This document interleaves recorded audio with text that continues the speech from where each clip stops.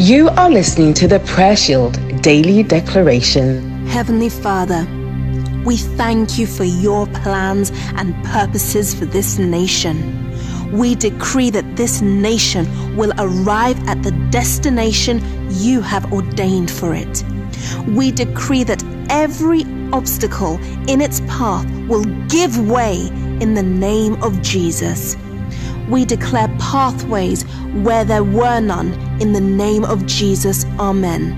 Father, give our leaders the wisdom to make the right decisions in the name of Jesus. Amen. Thank you for listening to today's Daily Declaration. We trust that you were indeed blessed.